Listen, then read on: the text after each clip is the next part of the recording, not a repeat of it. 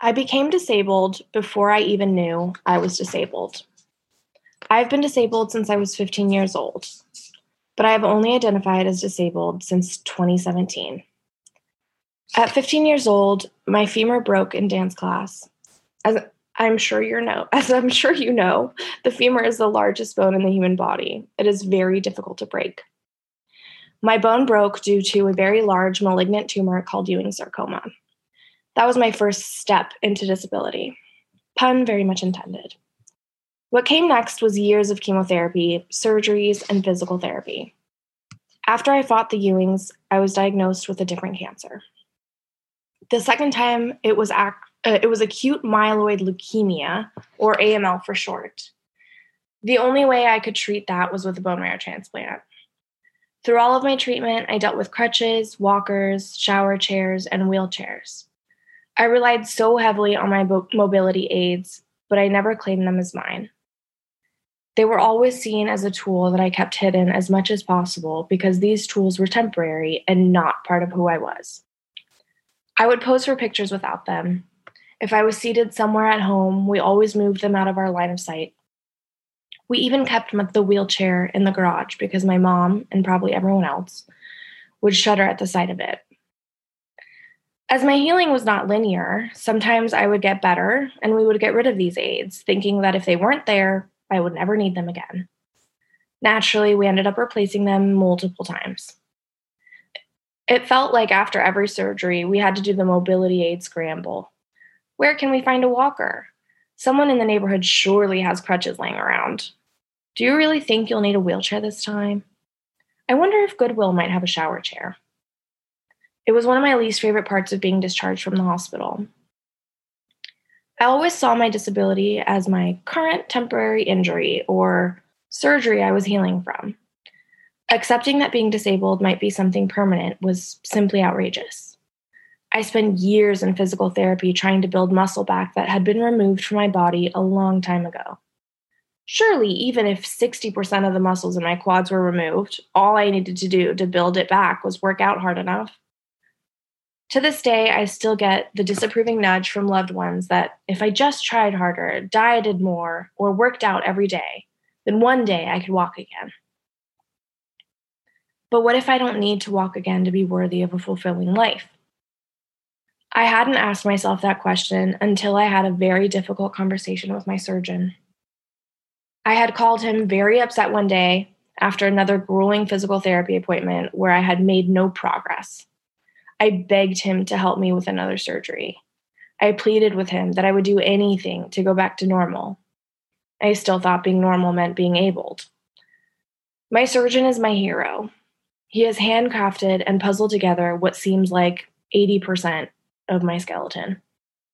He said that he would try to do anything that would make life easier for me, but that he did not advise another operation. I had already suffered the consequences of various infections in my bone from surgery, and he insisted that the risk of losing my leg was far too high and definitely not worth it. This conversation broke my heart. This conversation was the end of life as I knew it. This conversation also set me free. My doctor, without knowing it, had cut me free from myself. By telling me that there was nothing more to do, he helped me let go. It finally all clicked for me that I was the only one holding myself back from living a full life. These wildly unattainable expectations that I had set for myself were no longer weighing me down. I had to have that conversation so that I could move forward and use the tools that I had been hiding for so long. I no longer force myself to use crutches and walkers. I have embraced my life in my wheelchair. My wheelchair gives me access to the world. My wheelchair is an extension of my body, and it carries me through this life that I'm still learning how to live. My wheelchair gives me the freedom that I never knew I would have again. So many people think that wheelchair users are wheelchair bound and that we are confined, when really, without our chairs, we would be bound and confined to our homes. Granted, the world was not created for wheelchair users. Society continues to leave us behind. People with disabilities are quite frankly an afterthought.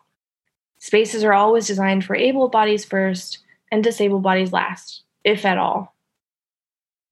I cannot tell you how many times I've tried to go somewhere new, only to find out that accessible only means we have a tiny elevator. Businesses will say, oh, yes, we're totally accessible when I call ahead, only to find out that there's a step at the entrance, the doorways are too narrow, and I can't close the bathroom door if I need to use it. Even with the ADA that was passed in 1990, there are so many loopholes that leave people like me without access. For an individual in 2020, you need to be making less than $794 of countable income per month and have less than $2,000 in assets to qualify for Social Security disability income. I don't think people understand how little that amount is and how much it actually costs to survive in this society. This also means that disabled people risk losing their benefits if they get married. The government will count their spouse's income as their own and will be left with no assistance. I want to be able to marry my partner. Unless you are close to disability, you will never have to think about it. I cannot even tell you how many times I've entered into new friendship, relationship, or acquaintance where they tell me how often they think about accessibility now that I'm in their lives. What's wild to think about is that disability is pretty much inevitable for everyone's lifetime. As life expectancy rises, so will disability. You will live longer, and with that comes the need for mobility aids, healthcare, and access to places. Disability is the only minority that you can fall into at any moment. I understand not caring about an issue that doesn't involve you. That's a really popular way of thinking these days. But we should all care about creating a world that we can all access. Because one day it could be you.